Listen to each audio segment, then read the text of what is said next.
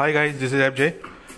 अच्छा जी, यूएई ने जो है वो कंडेम कर दी है जो असैसिनेशन हुई है Iranian nuclear scientist cum terrorist Mohsen Fakhrizadeh जो साहब थे। तो उनकी जो असैसिनेशन है उसको यूएई ने कंडेम किया है, और बहुत से लोग हमसे पूछ रहे थे कि भाई क्यों किया है। तो नहीं, बात यह है कि this is called diplomacy, being diplomatic, ठीक है। और ये उनकी जो एक अर्जेंट एक कंडेमनेशन आई है वो उस रिपोर्ट के बाद आई है जो इजरायली मीडिया में पब्लिश हुई। और वो ये रिपोर्ट थी कि जी इजरायली ऑफिशियल्स जो हैं उनको ये डर है कि जी जो इजरायली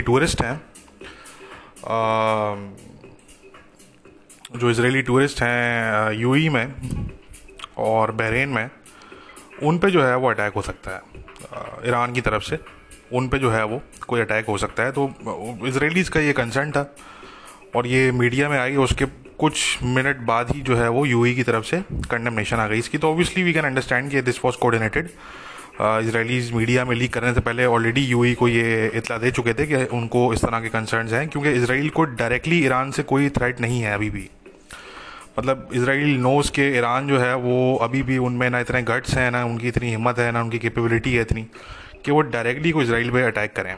तो वो भी किसी थर्ड मुल्क में करेंगे, किसी तीसरे मुल्क में करेंगे। वो इजरायली इंटरेस्ट को बिल्कुल वो टारगेट कर सकते हैं, बट डायरेक्टली इसराइल को वो टारगेट नहीं करेंगे, क्योंकि उसमें फिर उनको पता है कि आगे से क्या होगा। और तो ये जो है वो ये इस वक्त सिचुएशन है। तो कहने का मकसद कि ये मगर ईरान के न्यूक्लियर जो ईरान का न्यूक्लियर प्रोग्राम है उसके लिए एक सेटबैक तो बिल्कुल है ये एक सेटबैक है। और बहुत से लोग कह रहे थे कि भाई एक बंदे को मारने से कुछ भी नहीं होगा। तो नहीं, ये चीफ न्यूक्लियर साइंटिस्ट था। ये बंदा जो था वो चीफ न्यूक्लियर साइंटिस्ट था, ही वॉज दी हेड, ठीक है। इस तरह की पर्सनैलिटी को अगर आप इस तरह के एक कोई जो इतने जो कॉम्प्लिकेटेड चीज़ें होती हैं जैसे कि न्यूक्लियर प्रोग्राम हो गया, it's a very complicated thing. तो उसमें एक ऐसा शख्स जो कि उसको हेड कर रहा था इतने अरसे से, अगर वो अपनी जगह से हट जाए तो ऑब्वियसली ईरान के लिए बहुत हेडेक उसमें क्रिएट होगा, ठीक है। अच्छा, जो रिपोर्ट्स हैं, जो अपडेटेड रिपोर्ट्स हैं वो ये हैं कि भाई पहले तो ईरान की जो न्यूज़ सर्विस थी उन्होंने कहा कि जी ये जो है वो कहा कि जी ये तकरीबन कुछ 60 लोगों की टीम थी, कुछ 60 के करीब उन्होंने नंबर बताया पहले कि जी अराउंड 60 लोगों की ये पूरी टीम थी, जिसमें 2 असैसिनेशन स्क्वाड्स थे और एक व्हीकल थी जिसको एक्सप्लोजन के ज़रिए उड़ा दिया गया, ब्लो अप कर दिया गया बाद में। फिर वो स्टोरी उनकी चेंज हुई, फिर दोबारा उनकी तरफ से ये रिपोर्ट आई कि जी ऐसा नहीं था, वो ये था कि जी रिमोट कंट्रोल से वो पूरा सब कंट्रोल था, कोई बंदा उसमें शामिल नहीं था, कोई उसमें जो था वो कोई ह्यूमन बीइंग उसमें शामिल ही नहीं था। वो पूरी जो असैसिनेशन हुई है वो रिमोट कंट्रोल के through, remote controlled weapon systems के थ्रू जो है वो बेसिकली असैसिनेशन हुई है। और अब जो है वो तकरीबन 4 लोगों की पिक्चर्स और उनके नाम वगैरह ईरान ने रिलीज़ किए हैं, ईरान की गवर्नमेंट ने। और वो कह रहे हैं कि जी ये लोग इस असैसिनेशन के पीछे हो सकते हैं। तो इस वक्त मतलब कहने का मकसद कि they are running around in circles, they have absolutely no idea what happened, they have absolutely no idea what hit them, ठीक है। और वो अभी तक जो है वो अपने बाल नोच रहे हैं और उनको नहीं समझ में आ रहा कि उनके साथ हुआ क्या है, ठीक है। क्योंकि फ्रैंकली वो एक्सपेक्ट नहीं कर रहे थे, they were not expecting something like this to happen, but हम तो कर रहे थे। हमने तो पहले ही कह दिया था कि भाई नज़र रखें आप ट्रम्प एडमिनिस्ट्रेशन पे, इसराइल पे और ईरान पे, इन पर नज़र रखें आप, इन 3 मुल्कों पे। और ये जो टाइम पीरियड है मिस्टर ट्रम्प के जाने का और मिस्टर बाइडन साहब के आने का, ये जो बीच का जो टाइम पीरियड है, ये ग्रे जोन है, तो इस पे नज़र रखें। और इसमें बड़े इवेंट्स हो सकते हैं। तो हमें लगा था कि इस तरह की कोई जो है वो चीज़ पॉसिबल थी, हमारे ये जहन में थी ये चीज़। और आगे भी चीज़ें पॉसिबल हैं। अभी भी तकरीबन 1 महीने से कुछ 1.25 महीने का टाइम अभी भी जो है वो बल्कि 1 महीने का टाइम अराउंड है, तकरीबन मिड ऑफ जैन तक की बात है। तो 1.5 महीना समझ लें, बल्कि इसको दिसंबर है और हाफ ऑफ जैन समझ लें। तो अभी तकरीबन इतने डेज़ हैं कि काफ़ी चीज़ें हो सकती हैं इन दिनों के अंदर भी। तो स्टिल मैं यही कहूँगा कि भाई नज़र रखें मिडिल ईस्ट पे स्पेशली, ठीक है। मिडिल ईस्ट पे स्पेशली नज़र रखें, वैसे तो पूरी दुनिया पे नज़र रखें ये, क्योंकि बड़ा क्रिटिकल टाइम पीरियड है, इसमें और भी इवेंट्स दुनिया में हो सकते हैं मिडिल ईस्ट के अलावा, बट स्पेशली मिडिल ईस्ट पे आप नज़र रखें। ये वो टाइमलाइन है जिसमें एक्सपेक्टेड है कि मिडिल ईस्ट में जो है वो ये एक बड़ा इवेंट हो गया, बट और भी पॉसिबिलिटी है कि कहीं कोई बड़ा इवेंट शायद कुछ और भी हो सकता है, पॉसिबल है मिडिल ईस्ट में स्पेशली, तो उस पर नज़र रखें। एनीवे, अच्छा, बहुत से पाकिस्तानी हमसे जो है वो कह रहे थे कि जी पाकिस्तान की एक बहुत बड़ी जीत हुई है ओआईसी में। तो बिल्कुल पाकिस्तान की डिप्लोमेसी जो है वो एक हद तक आप कह सकते हैं कि वो काम कर गई, और क्योंकि पहले ये था कि वो नहीं होगा कश्मीर डिस्कस ओआईसी के उसमें, बट फिर वो पाकिस्तान की एक डिप्लोमेसी जो है वो स्टार्ट हुई, और फिर तो इस दफ़ा भी जो है वो पाकिस्तान की डिप्लोमेसी काम कर गई। बट क्या हुआ, ओआईसी का एक रेजोल्यूशन आ गया, ठीक है, सही है, ओके फाइन। ओआईसी जो है वो पता नहीं कितने रेजोल्यूशन, हज़ारों कोई रेजोल्यूशन इसराइल के खिलाफ भी जो है वो पास कर चुकी है, तो नॉट अ बिग डील। और who cares about OIC? Certainly India does not care about OIC, ठीक है, let me make that clear.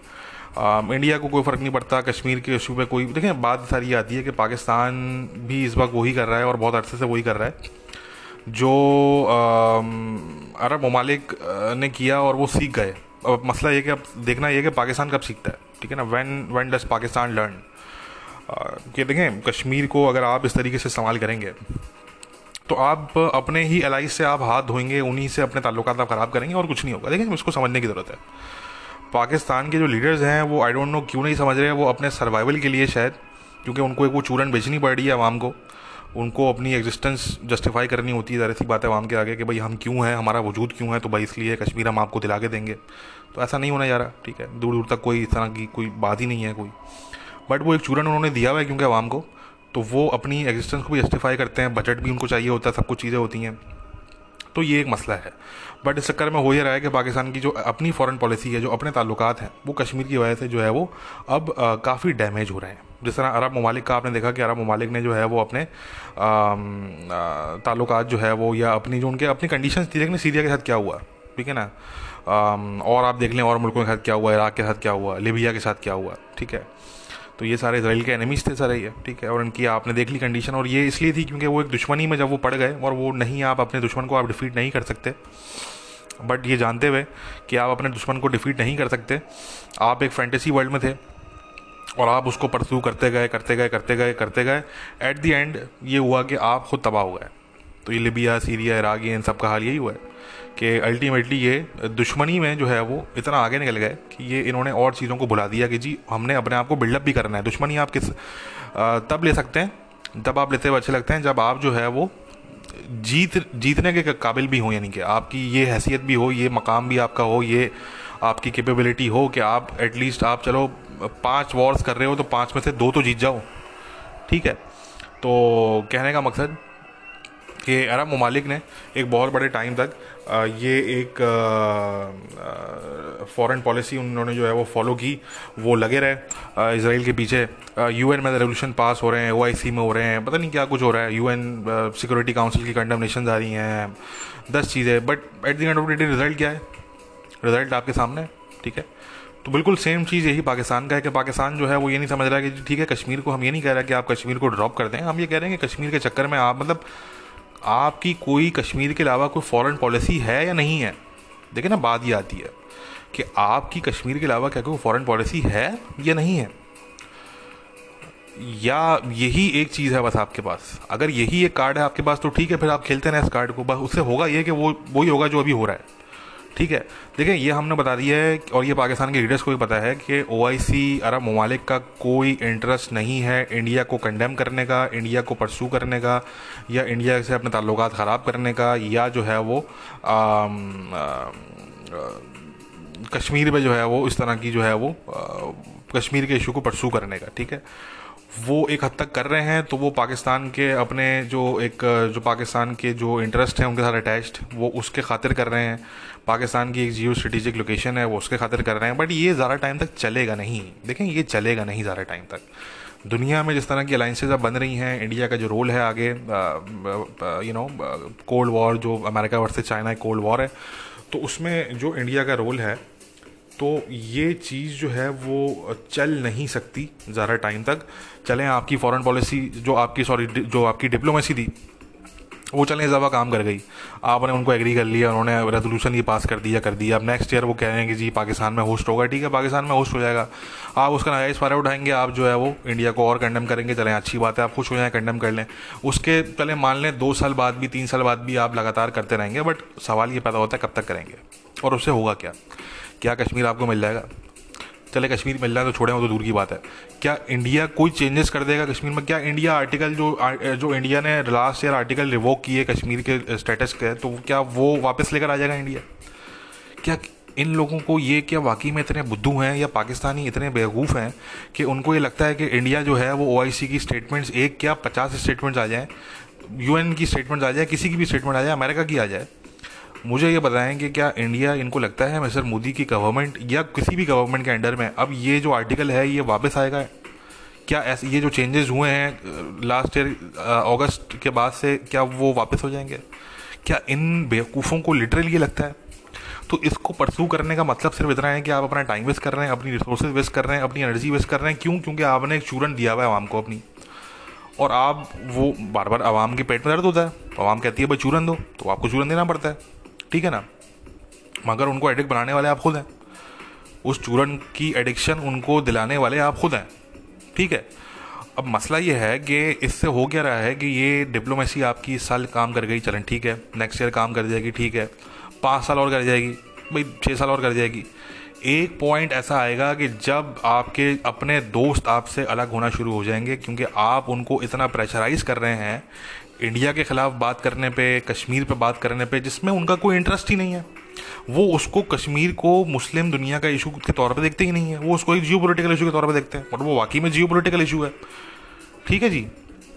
तो कहने का मकसद कि आप अगर ह्यूमन राइट्स के इशू की बात करते हैं तो कल को फिर यही OIC जो है वो मुमकिन है कि वो आपके मुल्क में भी OIC जो है वो किसी ह्यूमन राइट्स के इशू पे बात कर ले। अगर देखें दुनिया में चेंजेस आ रहे हैं, इसको समझें। आप अगर आज OIC को आप इस्तेमाल कर रहे हैं तो कल को हो सकता है कोई और मुल्क करे आपके खिलाफ, ठीक है? अभी तो आप इसलिए कर रहे हैं ना क्योंकि इंडिया जो है वो ज़ाहिर सी बात है, India is not member of OIC like you, but चलें इंडिया तो नहीं, मान लेते हैं इंडिया कभी भी नहीं OIC का हिस्सा बन सकेगा, बट इंडिया के दोस्त तो हैं दुनिया में, ठीक है ना? इंडिया की अलाइंसेस तो बन रही हैं, इंडिया के ताल्लुकात तो बन रहे हैं। तो सिंपली, इसको मैं ज़्यादा डिटेल में नहीं जाऊँगा, मैं सिंपली इतना बोलूँगा कि आप अपने जो आपके बायलैटरल रिलेशन हैं, जो आपके अपने एलाइज हैं, जो आपके अपने दोस्त हैं, उनको एक ऐसे चक्कर में आप उनको प्रेशराइज कर रहे हैं जिससे हासिल कुछ नहीं होना। देखें, या तो मुझे कोई ये समझा देना कि यार भाई, मुझे कोई ये बोले कि भाई देखें FJ भाई देखें, अगर कोई भाई OIC जो है वो अगर भाई 50 रेजोल्यूशन पास कर देता है तो भाई उस 50 रेजोल्यूशन पास करने के बाद जो है भाई कश्मीर हमें मिल जाएगा, ठीक है? या हमें कोई बोले भाई अगर OIC जो है वो 20 रेजोल्यूशन पास कर देता है और UN अगर 10 रेजोल्यूशन पास कर देता है इंडिया के खिलाफ, ठीक है, तो जी उसके बाद जो है वो इंडिया जी जो आर्टिकल है वो जी वापस ले लेगा, जो चेंजेस हुए हैं उनको वो रिवर्स कर लेगा। भाई हमें कोई ये लिख के दे दे, पर मैं तो चैलेंज करता हूँ आप लोगों को यार, कोई मुझे लिख के दे दे, साइन करके दे दे मुझे कि भाई गारंटीड बात है कि भाई 20 रेजोल्यूशन आएंगे उसके बाद ये हो जाएगा, ठीक है? तो कहने का मकसद कि जब ये गारंटी ना ही पाकिस्तान के top leaders, including Pakistan army chief, including Pakistan prime minister, जितने टॉप लीडर हैं सबको डालें आप, ठीक है? जितने OIC के जो लीडर्स हैं उनमें से कोई लिख के दे दे भाई, इतने लीडर्स हैं दुनिया, ये OIC जो ममालिक हैं इनके जितने लीडर्स हैं भाई, कोई एक लीडर लिख के दे दे। कोई दे सकता है ये लिख के कि भाई 10 रेजोल्यूशंस पास होने के बाद जो है वो कुछ चेंजेस, कोई फ़र्क पड़ेगा उससे? ज़ीरो, कोई फ़र्क नहीं पड़ने वाला। इंडिया के और ताल्लुकात अच्छे होंगे। देखिए मसला क्या है, पाकिस्तान चलता है स्टेटमेंट्स पे, पाकिस्तानियों का पेट भर जाता है स्टेटमेंट्स पे। पाकिस्तानी मटेरियल बात नहीं करते क्योंकि उनके पास मटेरियल को देने के लिए है नहीं वैसे भी, ठीक है ना? वो तो लेने के लिए होता है, वो देने के लिए थोड़ी होता है कोई। तो ये होता है कि पाकिस्तान को जो चाहिए होता है, जो इनके जिससे पेट भरना होता है, ठीक है ना, वो ये होता है कि जी स्टेटमेंट आ जाए। अब देख रहे हैं टर्की ने स्टेटमेंट दे दी 1-2 कश्मीर पे, पाकिस्तानी कहते कुछ, पाकिस्तान ने टर्क्स को अपना बाप बना लिया, ठीक है ना? तो पाकिस्तान का ये होता है पाकिस्तानियों का कि वो उनके लिए आप 2-4 स्टेटमेंट देते हैं बस, और ज़्यादा कुछ नहीं करना आपको, अब 2-4 स्टेटमेंट दे देंगे, पाकिस्तानियों का तो कम से कम पेट भर जाएगा उससे। और पाकिस्तानी गवर्नमेंट का भरे या उनकी जो और इस्टेब्लिशमेंट है वो उनका भरे ना भरे वो एक अलग बात है, बट वो पाकिस्तानी जो आवाम है कम से कम उनका पेट भर जाता है, ठीक है। तो ये पाकिस्तानी पब्लिक की कंजम्पशन के लिए है। जो इतना प्रेशर आपने देखे ना, आपने तो भाई पूरी आपने एक जनरेशन को रेस किया कश्मीर के नाम पे पाकिस्तान में, जिनको आपने सपने दिखाए। अब वो सपने पूरे नहीं हो रहे, क्या करें, ना वो पूरे होंगे। आप जितना जोर लगाना चलो लगा लो, वो पूरे नहीं होने वाले वो, ठीक है ना। तो मगर वो एक चूरन, क्योंकि आपने इतना दिया चूरन कि वो आपने एडिक्टिव बना दिया अपने अगले को, अब वो अगले को चाहिए, अब वो पाकिस्तान की आवाम मांगती है। तो मसला ये होता है कि वो स्टेटमेंट्स ही आपको मिलेंगी ना, ओआईसी की तरफ से मिलें, यूएन की तरफ से मिलें, अब आपके जो और दोस्त हैं मुस्लिम दुनिया के अंदर उनकी तरफ से मिलें, भाई स्टेटमेंट्स ही मिलेंगी। और तो कुछ नहीं होने वाला, कोई ऐसा तो नहीं होने वाला कोई ऐसी जो है वो ऐसी के सारे मेंबर्स अपनी आर्मी भेज देंगे कश्मीर में कि जी लाओ जी इंडिया से हम जो है वो लिबरेट कराते हैं कश्मीर को। ऐसा तो कुछ नहीं होने वाला, 100 साल बाद भी नहीं होने वाला, ठीक है। तो कहने का मकसद कि आप इसका मतलब कि सिर्फ स्टेटमेंट्स के लिए, सिर्फ प्रोपेगेंडा के लिए, सिर्फ पीआर के लिए, सिर्फ इंडिया को आप जो है वो मजीद आप वो करने के लिए, और वो हम समझ सकते हैं क्योंकि इंडिया भी कोई कसर नहीं छोड़ता, इंडिया भी आपके खिलाफ हर फोरम पे इस तरह की बात कुछ ना कुछ करता है, बट वो आपका नाम लेके अक्सर नहीं करते। वो यूजली वो आपके बगैर नाम लिए करते हैं, और वो मेनली टेररिज्म की बात करते हैं, वो और कोई बात नहीं करते, वो मेनली टेररिज्म की बात करते हैं, ठीक है। और उनकी बात वो बात दुनिया सुनती भी है इसलिए, क्योंकि दुनिया को पता है कि क्या हकीकत है। बट बात ये आती है कि आप जब ये बात करते हैं कश्मीर की, तो कश्मीर में किसी को इंटरेस्ट नहीं है। प्रॉब्लम ये है, दुनिया के अपने इंटरेस्ट है। दुनिया आपका भी साथ दे रही है, और दुनिया साथ नहीं दे रही है आपका ये ओआईसी है, क्योंकि ओआईसी का ये है कि ओआईसी में इतने सारे ममालिक हैं, तो आपने अगर एक मेजॉरिटी ममालिक को आपने अगर कन्विंस कर लिया तो you are good to go, ठीक है।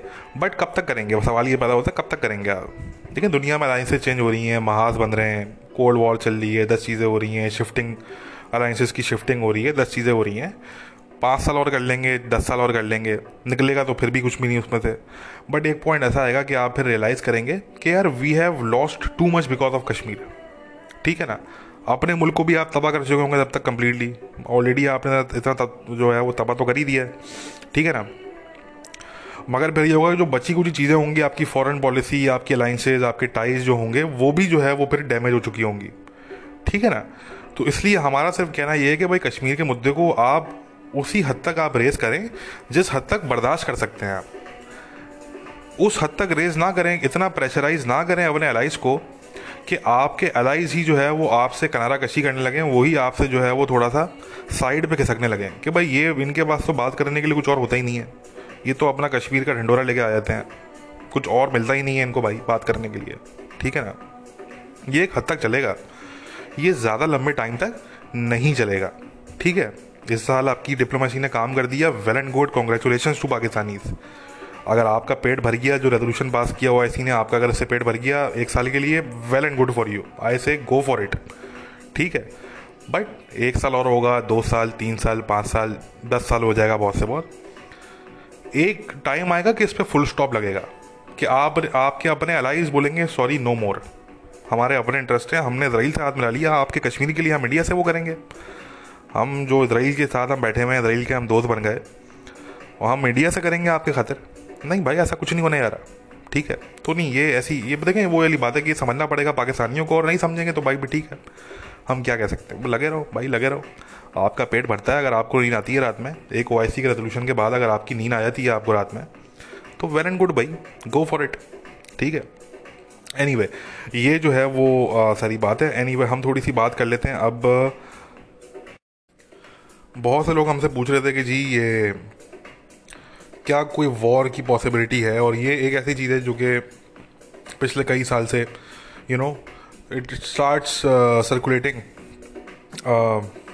और ये ईरान वर्सेस इसराइल की वॉर, ये बार बार ये बात चलती है हर साल तकरीबन, कभी कभी साल में मल्टीपल टाइम्स।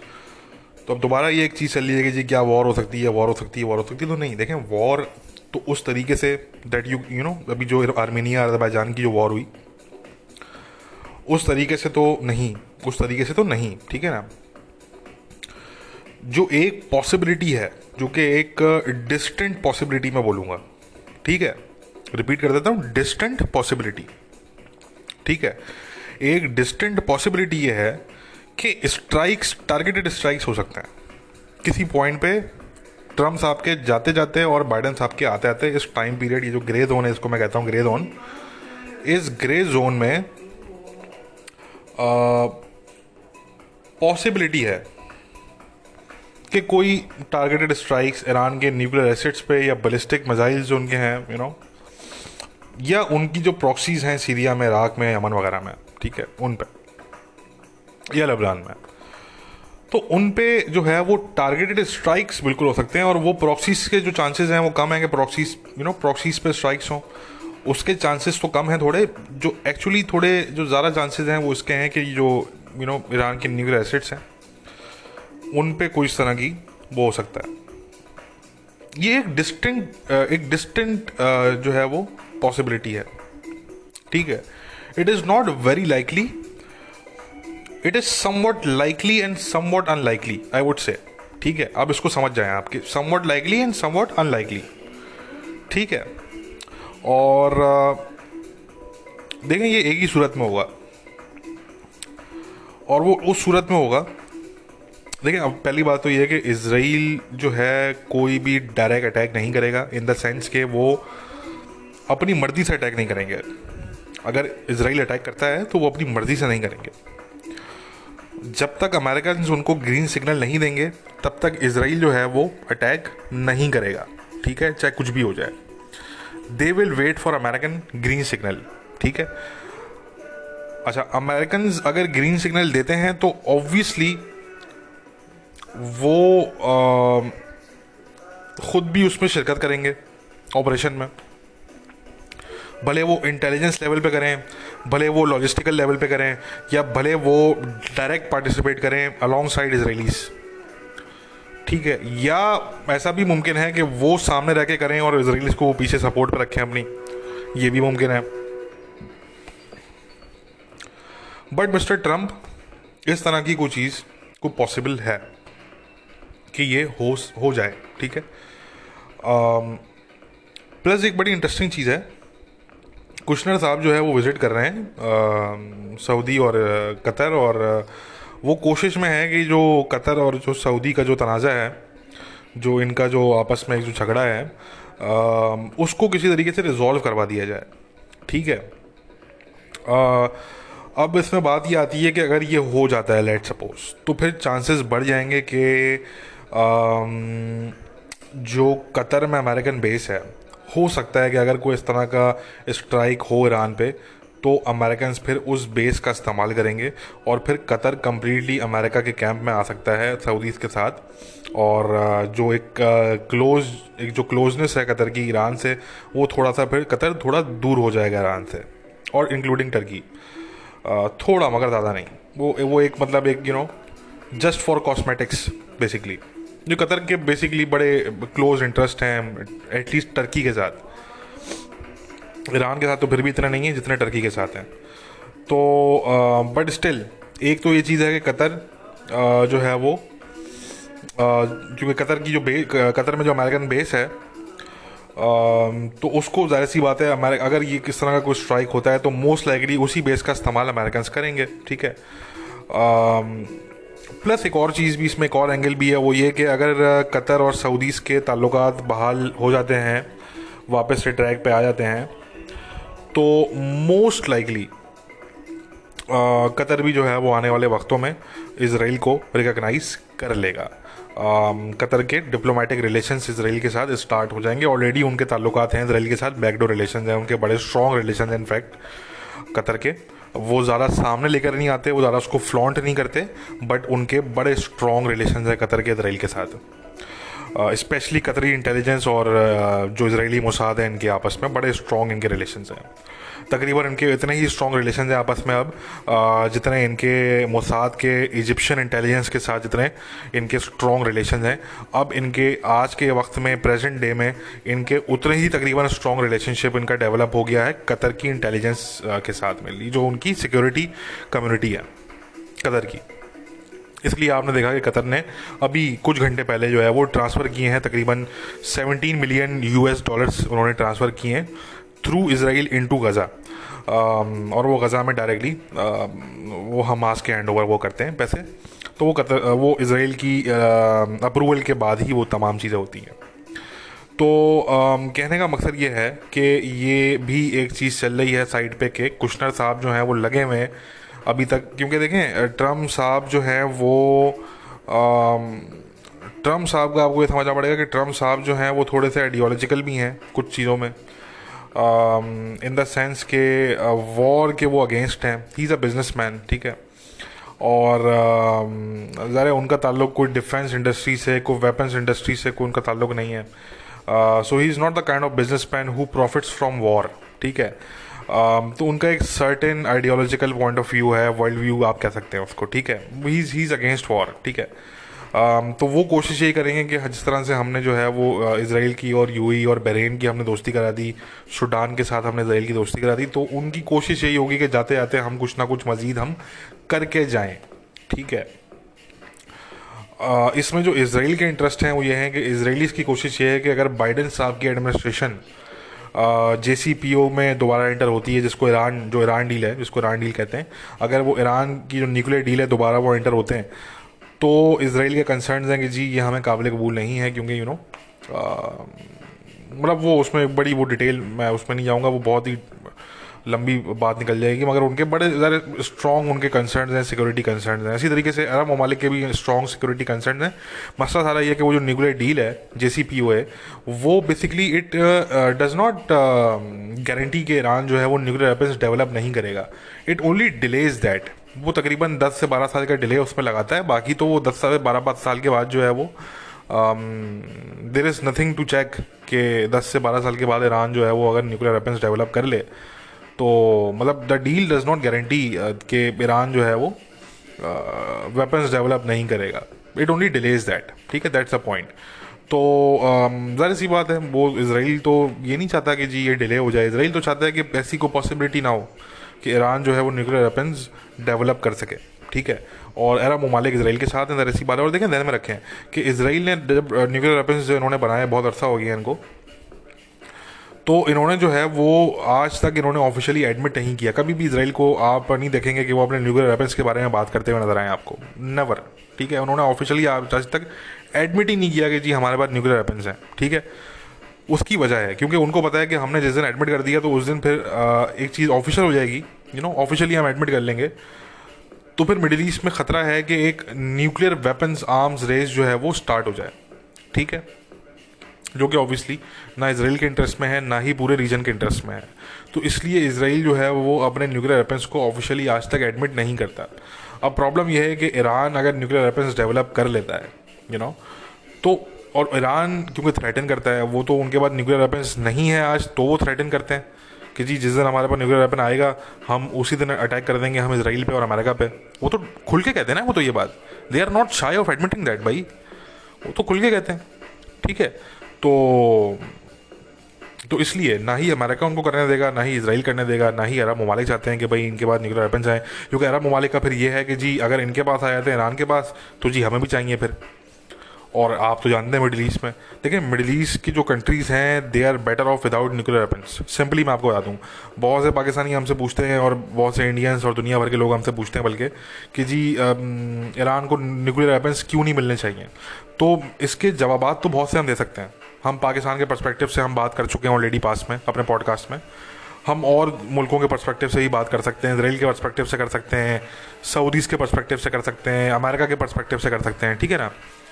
बट एक है ग्लोबल पर्सपेक्टिव, एक है न्यूट्रल पर्सपेक्टिव, ठीक है। और वो पर्सपेक्टिव ये है कि जिस दिन ईरान के पास न्यूक्लियर वेपन्स आ गए, तो उस दिन मिडिल ईस्ट में एक न्यूक्लियर वेपन्स की रेस जो है वो स्टार्ट हो जाएगी और मुल्क भी लेंगे।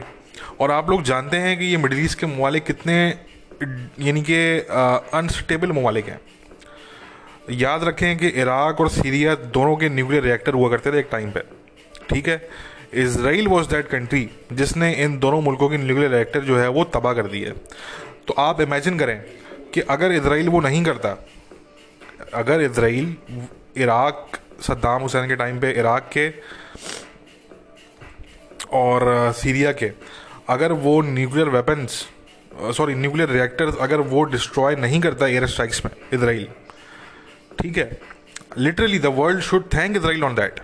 ठीक है, आप जस्ट इमेजिन करें आप कि अगर वो इसराइलीज वो नहीं करते तो आज दुनिया कहाँ होती। याद रखेंगे ये वही इराक और सीरिया हैं जहाँ पे दाइश पैदा हुई।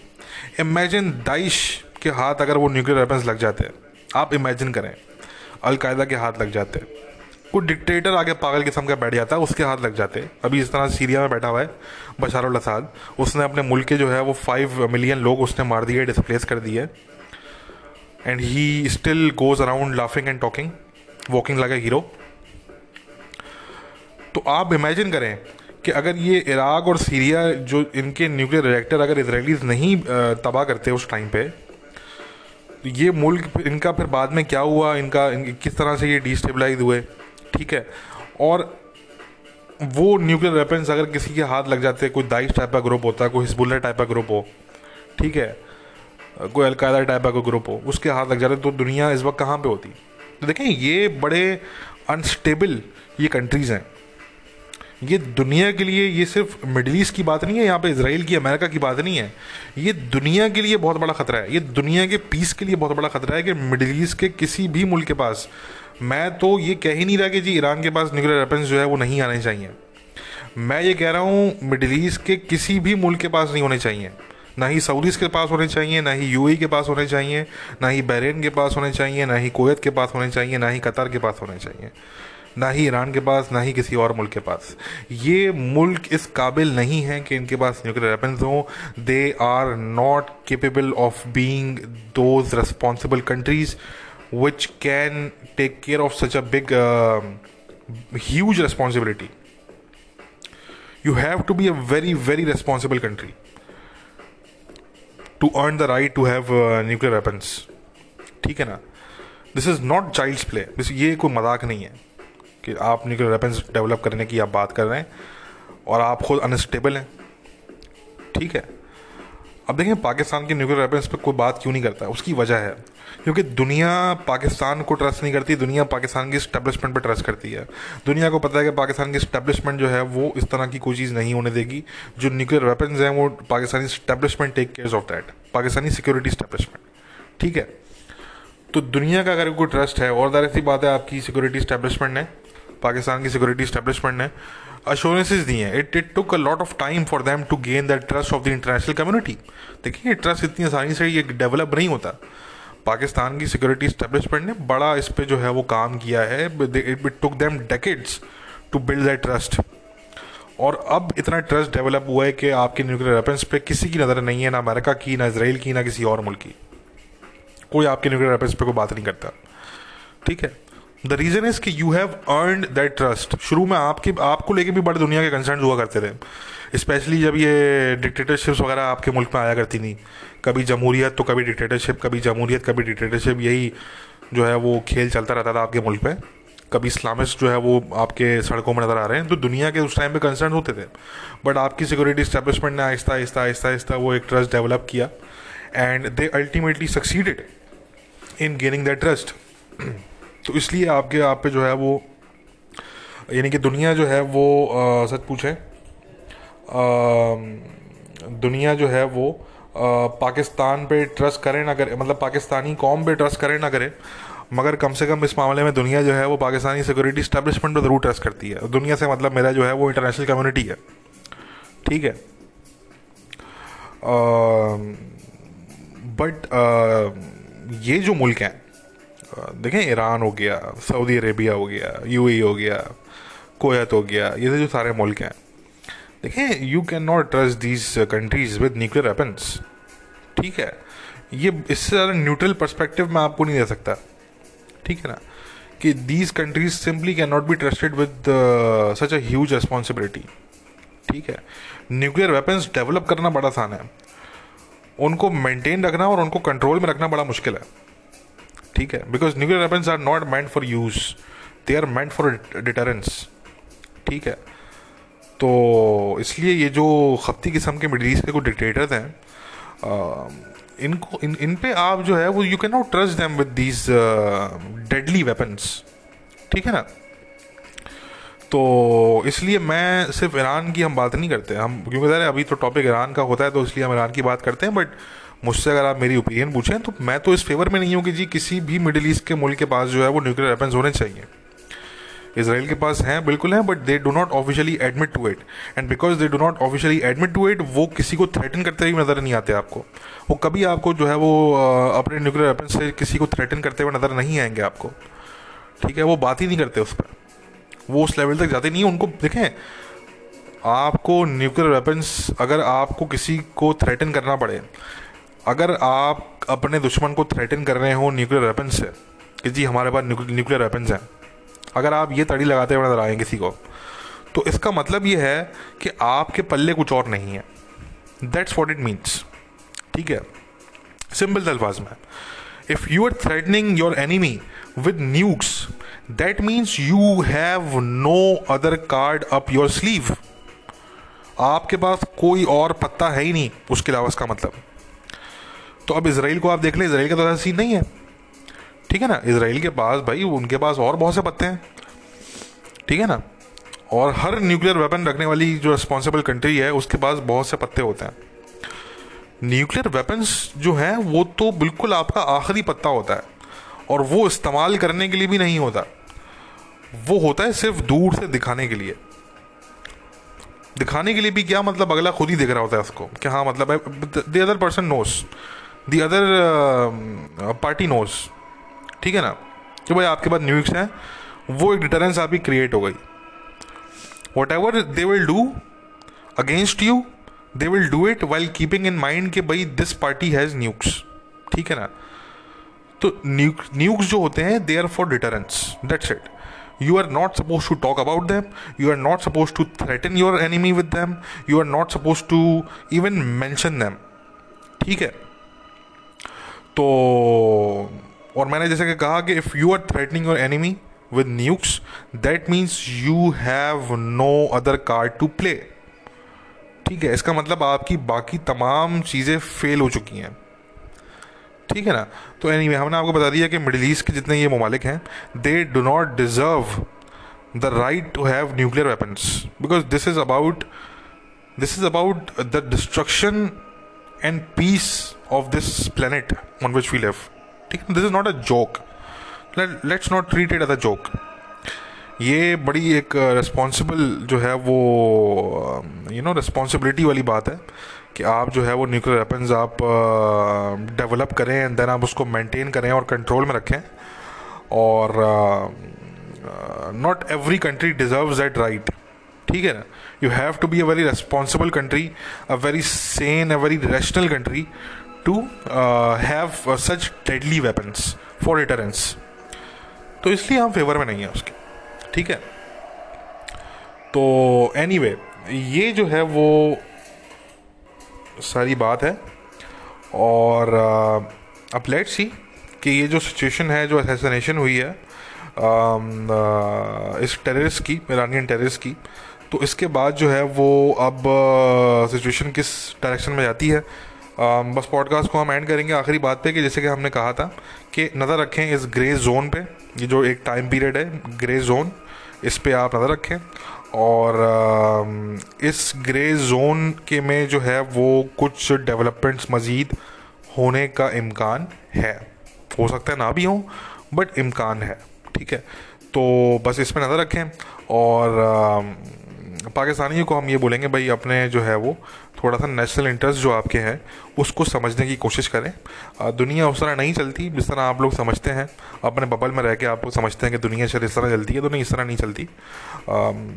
हर चीज़ में मुसलमानियत को, इस्लाम को नहीं लेकर आया जाता।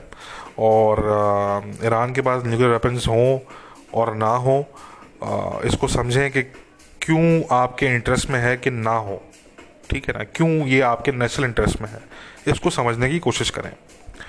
तो anyway this is it for today, take care, bye bye.